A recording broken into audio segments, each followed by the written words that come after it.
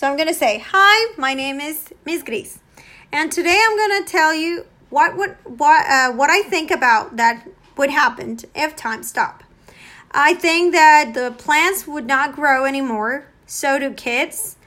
The good thing is that people we love wouldn't be dying.